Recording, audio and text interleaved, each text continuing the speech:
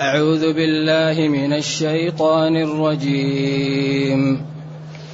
يا أيها الذين آمنوا لا تأكلوا الربا أضعافا مضاعفة واتقوا الله لعلكم تفلحون. واتقوا النار التي أعدت للكافرين. واتقوا النار التي أعدت للكافرين وأطيعوا الله والرسول لعلكم ترحمون. حسبك. الحمد لله الذي أنزل إلينا أشمل كتاب وأرسل إلينا أفضل الرسل وجعلنا خير أمة أخرجت للناس، فله الحمد وله الشكر على هذه النعم العظيمة والآلاء الجسيمة، والصلاة والسلام على خير خلق الله وعلى آله وأصحابه ومن اهتدى بهداه. أما بعد، فإن الله جل وعلا ينادي المؤمنين ويأمرهم وينهاهم ويخوفهم ويحذرهم ويرهبهم في هذه الآيات لما لهذا الموضوع من خطورة. وقد اختلف المفسرون في علاقة هذه الآيات بالآيات التي قبلها، فمنهم من قال إن الكفار تجهزوا لغزاة أحد بمال مجموع من الربا، وأن المسلمين يحتاجون إلى المال للجهاد فحذرهم من الربا. وقيل هذا فيه بعد، وقيل لأن الله تعالى لما أمرهم ونهاهم وبين لهم الشرائع فأراد هنا في ضمن الكلام أن يحذر من الربا لخطورته، ولذلك الإتيان بالكلام داخل الكلام معترض، هذا يجعل الفاهم متنبها. لذلك الاعتراض يجعل الإنسان لو كان مسرحا ينتبه. تكون كان كلام في سياق واحد، بعدين يأتيك جمل خارجة عن الكلام، إذا كنت فاهما على طول تنتبه. مثل واحد يضربك، أنت كنت نايم يضربك يقول لك أصحى. فالاعتراض هو ينبه الإنسان. إذا كان يتكلم عن قضية أحد فجاء في ضمن الكلام يا أيها الذين آمنوا لا تأكلوا الربا، كما جاء في ضمن الكلام عن الأحوال الشخصية وما يقع في البيوت من الانشغال حافظوا على الصلوات والصلاة الوسطى. بعدين رجع بعد أن انهى المقطع قال والذين يتوفون منكم ويذرون أزواجا. قال العلماء لما كانت هذه الأمور مظنة لضياع الصلاة أمر بها في داخلها. إذن لما كانت الأموال يحتاج إليها لتجيش الجيوش وهي شريان الحياة، نادى الله جل وعلا المؤمنين وقال جل وعلا يا أيها الذين آمنوا لا تأكلوا الربا. تأكلوا هذا نهي، بعدين قال واتقوا الله هذا أمر، وبعدين قال اتقوا النار، وقال أطيعوا لعلكم تفلحون. إذن هذه الآيات أو الآيتين لو نشرحها هي فيها الشريعة بكاملها. لذلك حري بنا أن نبين خطورة الربا.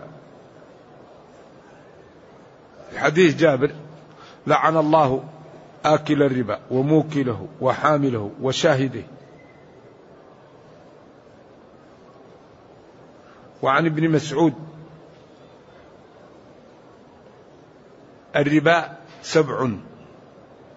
73 بابا أقله كمن يأتي أمه. شوف شناعة الفاحشة وشناعتها مع المحرم ومع الأم. وقال فإن لم تفعلوا فأذنوا بحرب. وقال يمحق الله الربا. ولما اعترضت قريش وقالوا إنما البيع مثل الربا، ماذا قال الله؟ الله المشرع، الله الخالق، الله المتصرف. أحل الله البيع وحرم الربا. طيب إذن بعد هذا، ولذلك العالم في خطر. وأقول إن الكرة الأرضية إن لم تقلع عن الربا فالذي سيقع فيها لا يعلمه إلا الله. إذا لم تترك يعني المخلوق الربا وتقلع عن الربا فالذي سيقع لا يعلمه إلا الله، لأن الله يقول يمحقوا، ويقول ذروا، ويقول فإن لم تفعلوا فأذنوا بحرب، ويقول ومن أصدق من الله قيلا ومن أصدق من الله حديثا قوله الربا قوله الحق. إذن ضميمة هذه الآيات إذا نظر فيها الإنسان النتيجة الدمار. إذن ينبغي للعالم أن يتعاون على الكف عن هذا التعامل الذي هدد الله وخوف وحذر ونهى منه حتى تنجو الخليقة من تبعات هذا التعامل. الله يقول يمحق، كلمة يمحق الله الربا. يا أيها الذين آمنوا اتقوا الله وذروا ما بقي من الربا إن كنتم مؤمنين فإن لم تفعلوا فأذنوا بحرب. إذن حري بالعقلاء والنبلاء وبالشرفاء أن يجتمعوا ويأتوا ببدائل حلال تثري المال وتنميه وترضي الرب، والأمور سهلة. الله قال أحل الله البيع وفي الحلال غنية عن الحرام. فحري بنا أن يكون لنا تخطيط جاد وعمل دؤوب لإتيان بتعاملات بدل الربا لا تخل بالاقتصاد، تكون تجمع شرطين: الشرط الأول الحلية، الشرط الثاني عدم إخلالها بالاقتصاد وعدم جعلها عقيمة لا تنمي المال. وما أسهل هذا، ولكننا نحن المسلمين في كثير من البلدان تسلط علينا أعداؤنا وسبقونا في التطور والرقي، ووضعوا كثيرا من المصارف على أسس غير شرعية. وتعلمون أن الشجرة إذا غرست وهي عوجاء وشاخت على الإعوجاج يستحيل أن تستقيم. فأغلب يعني المصارف العالمية هي مبنية على أمور لا تبيح الشريعة: الفائدة، ضمان المضاربة، التأمينات إلا التأمين التعاوني. فهي موضوعة على أسس لا تخلو من جهالة أو من غرر أو من ربا أو من سلف بالزيادة، وكل هذه التعاملات لا تبيح الشريعة. إذن الأمر الذي أسس على الإعوجاج ما يمكن تأخذه في وسط الطريق وتقيمه، وإنما من شرط تصحيح النهايات تصحيح البدايات. ولذلك هذه الأمة التي أكرمها الله بالقرآن وأكرمها ببيان النبي صلى الله عليه وسلم للقرآن وأكرمها بالإجماع وأكرمها بالقياس، أي مسألة تستجد العلماء يبحث عنها فيجد لها أصل فيما تقدم. فحري بها أن تأتي ببدائل للحرام وتحذر من الحرام، لأن الحرام يمحق ويحرق. الحرام يمحق، الله قال يمحق ويحرق، ولا يوجد شيء بعد الكفر أخطر من الربا. ولذلك قال يا أيها الذين آمنوا لا تأكلوا الربا. تأكلوا المقصود بها لا تستعملوه، لأن البيع وأغلب ما يريد الإنسان منه للانتفاع للأكل. لا تأكلوا الربا، لا تبنوا بالربا، لا تلبسوا بالربا، لا تفرشوا الربا، لا تركبوا الربا. بعدين أضعافا مضاعفة، قيل هذا في أول الإسلام وقيل هذا وصف للواقع. لذلك يعني الربا نوعان، ربا الفضل وربا النسيئة. فالذي ثبت في القرآن ربا الفضل أضعافا مضاعفة، والذي ثبت في السنة والإجماع ربا النساء، وهو ربا النساء يكون في 6: الذهب بالذهب، والفضة بالفضة، والبر بالبر، والشعير بالشعير، والتمر بالتمر، والملح بالملح. فإذا كان الجنس بالجنس لا بد من أمرين: التساوي والتقابض. وإذا اختلفت الأجناس فلا بد من التقابض ولا يلزم التساوي. يمكن تبيع صاع من الملح بصاعين من الزبيب، يمكن تبيع 3 أصواع من الزبيب ب4 أصواع من القمح، لكن لا بد من إيش؟ من التقابض. فإذا اختلفت الأجناس فبيعوا كيف شئتم إذا كان يدا بيد. ولذلك النبي صلى الله عليه وسلم ما جاءه الرجل، والحديث صحيح، بتمر جنيب، قال له من أين لك هذا؟ أكل تمر خيبر كذا؟ قال له لا، نأخذ الجنيب ندفع فيه 2 و3 من الجمع. التمر المجموع المخلوط، الجنيب يعني المجنب المختار، نوع جيد. قال له لا تفعل لا تفعل. شوف، قال له بيع الجمع واشتري الجنيب، بيع ما عندك واشتري، لأن المبايعات المقصود منها الربح واستفادة الجميع. ولذلك نهى عن ترقي الركبان، ونهى عن النجش، ونهى أن يبيع حاضر اللباد لكي يستفيد الجميع وينتفع الجميع. الباد، ونهى عن تلقي الجلب. في واحد يأتي بالحيوان من برا، يأتوه الشريطية ويتعرضوا له ويشتروا منه، لا، خليه حتى يأتي للسوق ولا يبيع له، هو يبيع لنفسه.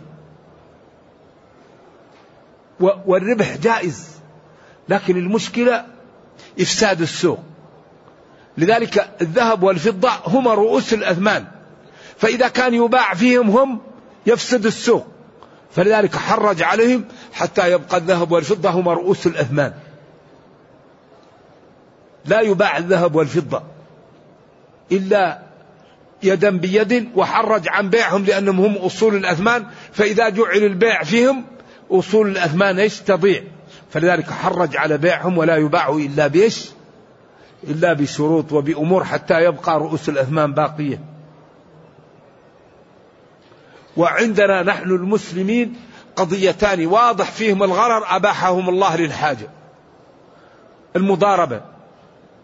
المضاربة عين الغرر لكن أباحها الله. العارية، تبيع التمر بالرطب لكن للحاجة وبقدر معين، أو لرفع الضرر، على أن واحد له حائط فيه تمر ولا يريد أن يدخل فيشتري منه رطب بتمر عشان لا يدخل على بيته، أو أن واحد يحتاج إلى الرطب على الخلاف الموجود فيبيع يدفع تمر ويأخذ رطب عشان يأكل الرطب، على الخلاف الموجود. إذن هذه مسألتان فيها الغرر وفيها الجهالة، وأباحتها الشريعة رحمة بالخلق. لذلك الآن من أنفع الأمور المضاربة، لكن الناس للجشع إذا أراد أحدهم أن يضارب أول ما يعمل يضمن في المضارب رأس المال فيفسد الصفقة. تضمين رأس المال إفساد. فلذلك أنت تعطي مالا لشخص وتقول له تاجر بهذا، فإن ربح فلك نصف الربح أو ثلثه أو ما اتفقتم عليه، وإن خسر المال لا شيء عليك.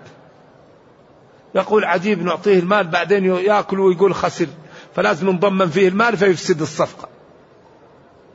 إذن الغنم بالغرب، هو يشتغل إذا ربح المال، أنت تأخذ مال، فإذا خسر لا يدفع شيء لأنه هو يشتغل بنفسه. فلذلك هذا الدين دين عجيب. إذن حري بنا الآن أن نجتهد في إيجاد مؤسسات صافية تنمي المال وتطهره، وتجعل أحدنا إذا دعا يستجب له، لأن من أكبر أسباب استجابة الدعوة ماذا؟ الأكل الحلال. أكل الحرام هذا يقسي القلب، فإذا قسى القلب لا يجد واحد خشوع في الصلاة، إذا قرأ القرآن لا يخاف الله. أكبر مشكلة قساوة القلب، ومن أكبر أسباب قساوة القلب أكل الشبهات، أكل الحرام. فلذلك عجبت من الأمة المسلمة أقوياء، ينبغي أن يهتموا بمصالحهم، ينبغي أن يهتموا بالحلال ويفكروا في الحلال، ويدفعوا الجوائز السخية لمن يبدع في الإتيان بأعمال مربحة وحلال. نجعل جائزة سنية من يأتينا ببدل البيوع الربوية والغرر والجهالة حلال، وتنمي لنا المال ونرصد له أموال هائلة. ولذلك تجد أن الكلام في هذه الأمور أغلبه ضحل ويحتاج إلى زيادة. هذه الأمور ينبغي أن نجتهد فيها. والمال مهم لما يسد. في صحيح مسلم: من قتل دون ماله فهو شهيد. والله جعل من يفسد المال يحجر عليه. ولا تؤتوا السفهاء أموالكم، أي أموالهم. وقال: إن المبذرين كانوا إخوان الشياطين. فالمال في الإسلام مهم لما يسد، ولكن هو عند الله لا يسوى شيء. ولولا أن يكون الناس أمة واحدة لجعلنا لمن يكفر بالرحمن لبيوتهم سقفا من فضة ومعارج عليها يظهرون، ولبيوتهم أبوابا وسررا عليها يتكئون وزخرفا، وإن كل ذلك لما متاع الحياة الدنيا والآخرة عند ربك للمتقين. إذن حري بنا أن نتجنب أنواع الربا، ربا الفضل وربا النسيئة، وأن نتجنب النجش، وما أكثر النجش. والنجش أن يزيد الرجل في السلعة ليشجع المشترين وهو غير مشترين. النجش حرام، بيع الملابسة حرام، بيع المنابذة حرام، بيع الغرر. لا تبع ما لا تملك.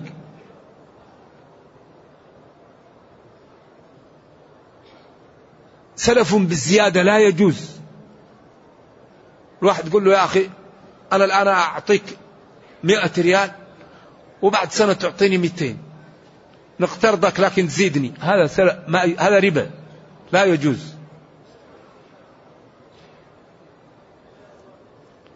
فلذلك هذه الدنيا مبنية على الابتلاءات.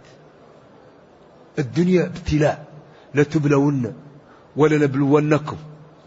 خلق الموت والحياة ليبلوكم، ولا يزالون مختلفين إلا من رحم ربك.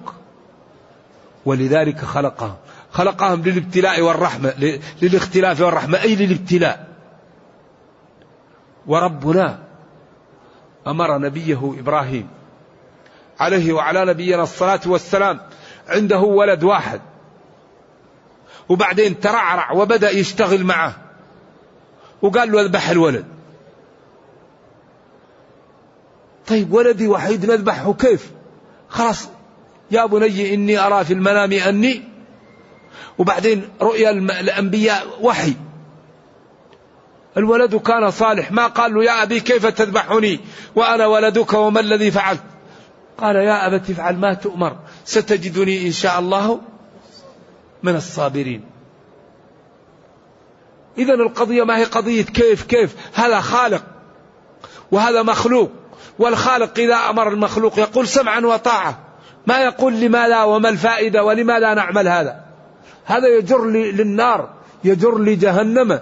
هذا صاحبه قدوته إبليس، ولكن يمتثل. فلذلك لما تله دزوا يعني نوموا أضجعوا وبدأ يذبحوا، فداه الله بذبح عظيم بكبش، ثم قال إن هذا لهو البلاء المبين. هل في الدنيا بلاء أكبر من هذا؟ إن هذا لهو البلاء المبين. إذن الدنيا كلها ابتلاءات.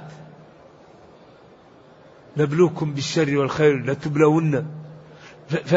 فلذا ينبغي للمسلم أن يعلم أن هذا الدين جاء من عند الله، وأنه يطالبك بأمور، فلا بد أن تعرف الأمور التي تطالب بها فتمتثلها، وتعلم الأمور التي تنهى عنها فتكف عنها. وإلا ما الفائدة؟ قريش قالت إنما البيع مثل الربا. الله قال أحل الله البيع وحرم الربا.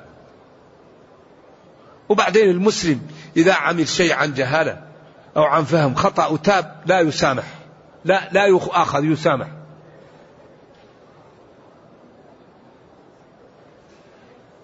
فمن جاءه موعظة من ربه فانتهى فله ما سلف. كنت تتعامل معاملات غرر أو جهالة أو نجش وما كنت تعرف، وجاءك الحكم وتبت، خلاص ربك كريم. أما إذا تبت والعملية موجودة فلكم رؤوس أموالكم لا تظلمون ولا تظلمون. والله إن ربنا لكريم. هذا الربا مدمر، الله نهانا عنه. لذلك قبل مدة اقتصاد ألمانيون قالوا يجب على الكرة الأرضية أن تحارب الفائدة، فإنها إن لم تحارب فالعالم في دمار.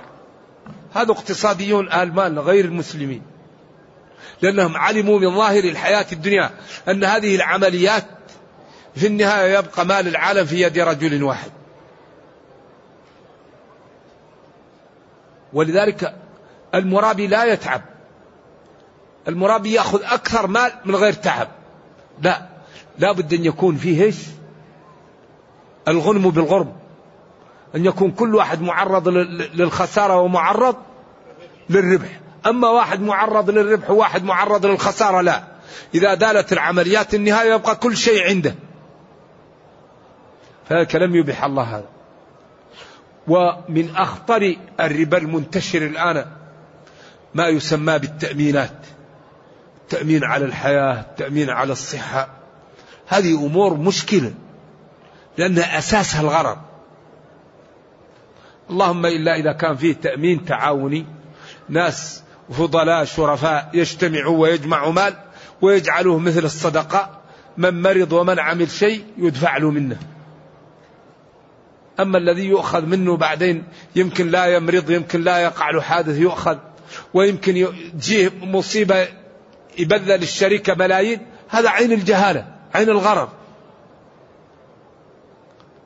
لذلك الحقيقة ينبغي للأمة أن تهتم بالحلال، وتهتم بإيجاد مؤسسات نظيفة بعيدة عن الغرر والنجش والجهالة وعن الشبه، فإن هذا يطهر.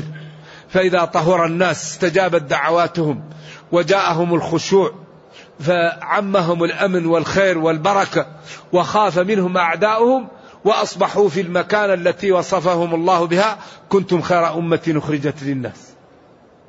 أما إذا غرقت الأمة واندمجت في المعاصي قست قلوبها، فهانت عليها المعاصي وهانت على أنفسها، فتسلط عليها الأعداء وضعفت، وكل مشكلة سببها المعاصي. أغلب المشاكل التي تقع للمسلمين سببها مخالفة شرع الله. قل هو من عند أنفسكم ظهر الفساد في البر والبحر بما كسبت أيدي الناس. إذن حري بنا أن نبحث عن بيوع وعن مؤسسات حلال ننمي فيها أموالنا تمويلا حلالا، ونتعاون على البر والتقوى، ونبتعد عن البيوع التي هي حرام لكونها تمحق أموالنا وتحرقنا. وربنا جل وعلا يقول إنه سينصر من ينصره ولا ينصرن الله من ينصره، ويقول إن الله لا يضيع أجر من أحسن عملا، ويقول ومن يتق الله. نعم. إذن يقول جل وعلا يا أيها الذين آمنوا اتقوا الله، أي اجعلوا بينكم وبين عذاب الله وقاية بطاعته، وذروا اتركوا ولا تأكلوا الربا. يا أيها الذين اتقوا الله، يا أيها الذين آمنوا لا تأكلوا الربا أضعافا مضاعفة. هذا نهي للتحريم عن التعامل بالربا، سواء كان ربا الفضل أو ربا النسيئة، أو سواء كان من البيوع التي ملحقة بالربا كبيع الغرر وبيع الجهالة وكالنجش وكبيع الحصاء وكبيع الملامسة وكبيوع العينة. أيضا إنسان عنده معرض يبيع السيارات بالتقسيط، فيأتي واحد ويقول له قرضني مال، يقول لا أنا لا أستطيع قرضك لكن عندي السيارة هذه، فيشتري منه سيارة ب70,000 وفي المحل يشتريها هو منه ب50,000، فيكون أخذ 50 وبعدين دفع 70. هذا لا يجوز. لكن التورق إن شاء الله إن اضطر المسلم وأراد أن يترك الحرام ويعمل الحلال واحتاج إلى مال، له أن يشتري بضاعة ويبيعها في السوق لغير مشتريها منه، يقبضها. مثلا تشتري أنت تحتاج فلوس الآن لسفر أو لمرض أو لبناء أو لزواج، وما عندك فلوس وما عندك أحد يقترضك، وما أحوج الأمة لأن تكون عندها صناديق للاقتراض الحسن لأصحاب العوائز. ما أجمل أن يجتمع الفضلاء ويعملوا صناديق ويدرس إذا كان الشخص هذا ثقة فاضل لا يريد أن يعمل بهذا العمل عمل فيه شبهة ومحتاج إلى المال، أن نقترضه حتى وبعدين يسدد لنا على أقساط، فنساعد إخواننا. والله يقول وتعاونوا على البر، هذا أحسن من أن تعطيه. ولذلك القرض ب18 والحسنة ب10 أمثالها، يزيد عليه 8 لأن ما فيه منه. فإذا كان الإنسان يحتاج إلى مال إلى نقود ولم يجد من يقترضه، استقرض ولم يجد من يقترضه، فاضطر ليذهب إلى معرض ويشتري سيارة أو بضاعة أو حديد، ثم يبيعه ويأخذ النقود ويعمل بها حاجته ويقسط للرجل. هذا إن شاء الله أنه حلال، لكن بشرط أن لا تبيعه في المكان الذي أخذت ولا تبيعه لصاحبه، إلا إذا جاء هو ودخل مع المشترين وحرجت على البضاعة، فالذي دفع هو أكثر من غيره يجوز له. مثلا سيارة رحت للسوق وحرجت على السيارة، تحريز صحيح، وكل واحد يزيد فيه حتى أصبح هو ما أعطى أكثر من غيره، تبيع له ما هي مشكلة. أما تبيع له في المعرض أو توكله على أن يبيع لك، هذا يكون فيه مشكلة. إذن التحايل وأن المسلم لا يعمل الربا هذا أفضل من الربا. ولذلك قال الله تعالى لنبيه وخذ بيدك ضغثا فاضرب به ولا تحنث. من العلماء من قال هل هذا يجوز في زمننا للضعيف أو لا يجوز، أو هذا شرع من قبلنا ليس بشرع لنا. المهم أن المسلم يحاول أن يسير مع الطرق المباحة، أما الطرق الحرام يحاول يتجنبها. وبعدين إذا تجنب المسلم الطرق الحرام ووقع في الحرام ربنا يسامحه، إذا وقع في الحرام لا يقصد الله يسامحه. وما كان الله ليضل قوما بعد إذ هداهم رفع عن أمة الخطأ. لكن تكون الأمة المسلمة تتعامل بالربا وتبرمجه وتعمله علنا، هذا خطر. الربا خطر يحدق بالأمة. ولذلك الطيبون ينبغي أن يهتموا بهذا الجانب، ويهتموا بالبيع الحلال، ويهتموا بمعرفة البيع. ولذلك هذه الأسهم الآن المنتشرة، وكثير من العلماء يقسمها إلى 3 أقسام: حلال، مشبوه، حرام. حلال للتي أصولها صحيحة ولا تتعامل بالربا ولا تتعامل بالفوائد. مشبوهة التي عند بعض التعاملات غير واضحة. حرام التي أصولها كلها من الحرام. وهذه الأسهم مشكلتها أنك كيف تصنف السهم؟ هل السهم ذهب؟ هل السهم فضة؟ هل السهم نقود؟ السهم هذا كيف تقدره؟ وهل هذه القضية نعطيها أن هذه تعاملات جديدة، وأن هذا جزء من الشركة معلوم يرتفع وينزل حسب السوق، وأن الله تعالى يسر على الأمة، وأن هذه تعاملات لم تكن في ذلك الزمن وتعاملات جديدة، وديننا يسر ولا نضيق على الناس. المهم أن القضية هذه تحتاج إلى دراسة وإلى مجامع وإلى أبحاث وإلى ندوات ولقاءات وإيش وتجليتها. ومع الأسف أن كثير ممن يشتغل في الأسهم يشتري ليرفع، يبيع لينزل السوق، وهذه تكون مشكلة. إذا كان لا يشتري إلا ليرفع السوق هل هذا يجوز؟ لا يبيع إلا لينزل السوق هل هذا يجوز؟ أصبحت القضية فيها كأنها نوع من أيوة مشكلة. وأصلا البيع والشراء لأجل الفائدة. الإنسان يشتري لحاجته ويبيع لحاجته. فإذا كان الإنسان يبيع ويشتري ليربح ينبغي أن يتقي الله ولا يشتري ليرفع السوق فقط، ولا يبيع لينزل السوق، لأن هذا يكون فيه مشكل. ولذلك نهى عن التسعير. ولما قالوا له غلى السعر فسعر لنا قال ليس ذلك لي، إن الله بيده يرفع ويعز فلا أملك هذا. قال العلماء إلا إذا وجد من يحاول أن يفسد السوق فتكون هذه مصلحة والدين معلل، لأن الشريعة معللة. أينقص الرطب إذا جف؟ قال لا. قال نعم. قال لا. إذن قال رأيت إن كان على أبيك دين؟ قال نعم. قال فدين الله حق بالقضاء. إذن نهي عن التسعير.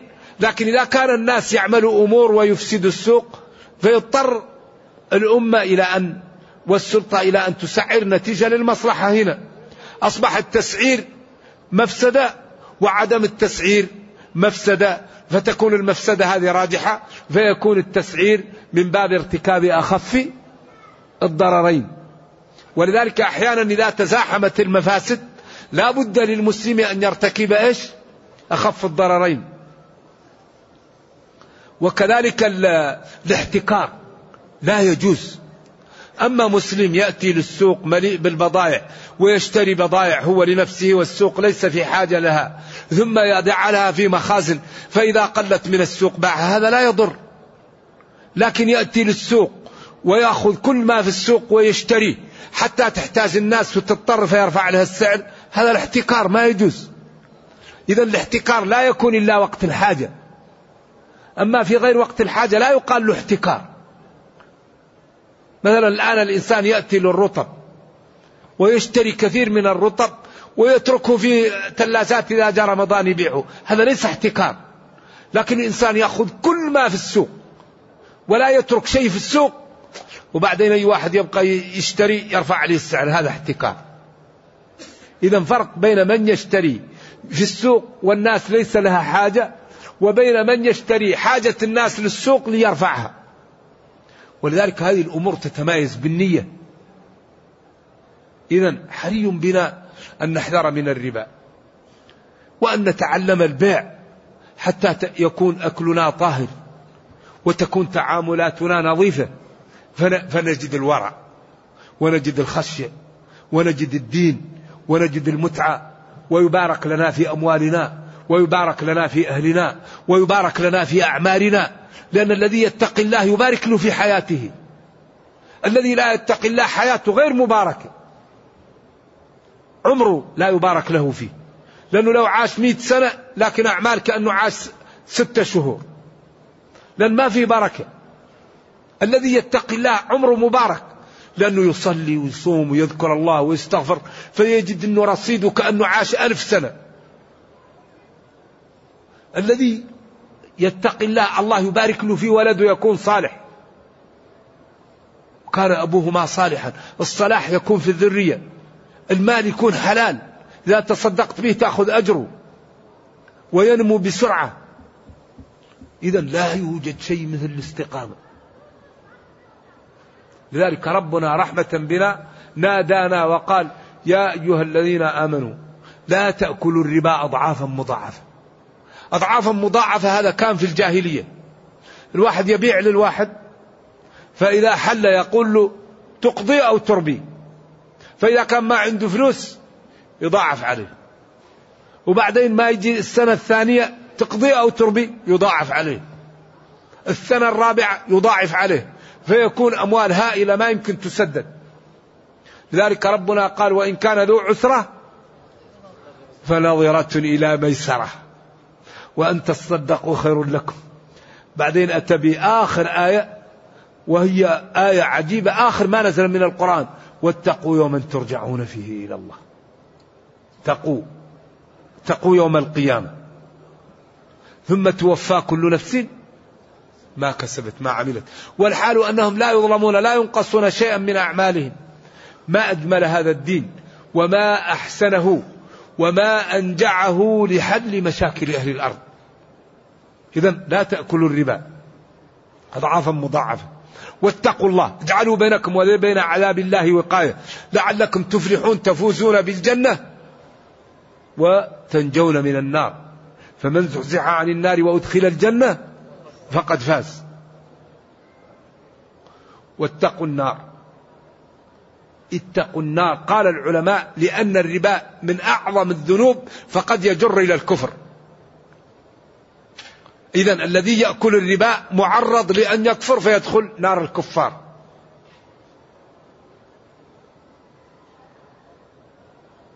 التي هي الكافرين. وأطيعوا الله والرسول. أطيعوا الله فيما شرع لكم، ونبيه صلى الله عليه وسلم فيما بين لكم، فإنه لا ينطق عن الهوى. وقال ربه جل وعلا: من يطيع الرسول فقد أطاع الله. وقال صلى الله عليه وسلم للذي قال له: أكتبه في حالة الغضب، قال له: اكتب أو لا تكتب، والله لا يخرج من فيه إلا حقا. لعلكم ترحمون، لأن طاعتكم لله ولرسوله سببا في رحمتكم. نرجو الله جل وعلا أن يرحمنا وأن يتجاوز عن سيئاتنا، وأن يرينا الحق حقا ويرزقنا اتباعه، وأن يرينا الباطل باطلا ويرزقنا اجتنابه، وأن لا يجعل الأمر ملتبسا علينا فنضل. اللهم أصلح لنا ديننا الذي هو عصمة أمرنا، وأصلح لنا دنيانا التي فيها معاشنا، وأصلح لنا آخرتنا التي إليها معادنا، واجعل الحياة زيادة لنا في كل خير، والموت راحة لنا من كل شر. ربنا أتنا في الدنيا حسنة وفي الآخرة حسنة وقنا عذاب النار. سبحان ربك رب العزة عما يصفون وسلام على المرسلين والحمد لله رب العالمين. وصلى الله وسلم وبارك على نبينا محمد وعلى آله وصحبه، والسلام عليكم ورحمة الله وبركاته.